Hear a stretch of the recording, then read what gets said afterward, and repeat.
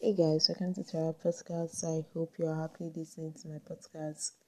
And I think this is something that happens. I won't speak from my perspective. I know me to some extent.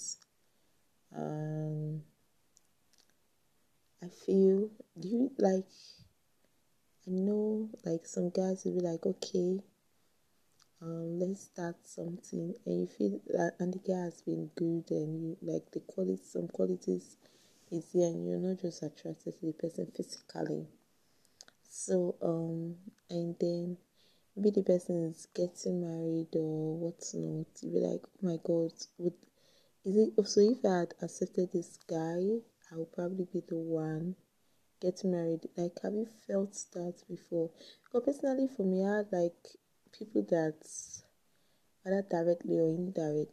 Let's say indirectly, I knew that they liked me. Like, okay, let me say there was someone I knew that he liked me.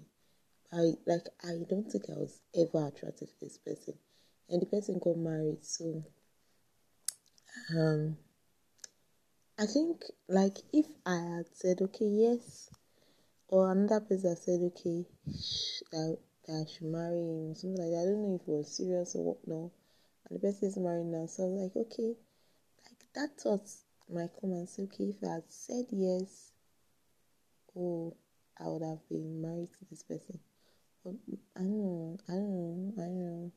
Do you have that thought that okay after you said no to somebody and thought like, oh I would have said yes and been married to this person? That kind of thought. Do you have it? I just personally for me, if I don't like something, I don't like it. And if I don't see myself in a relationship, I don't like it's just like this it's just it. If it's not going to work, or if I'm not attracted to you, there's no one going to be attracted to you later. It's just what it is. It's not so proper. It's just what it is. It's real life. It's real what.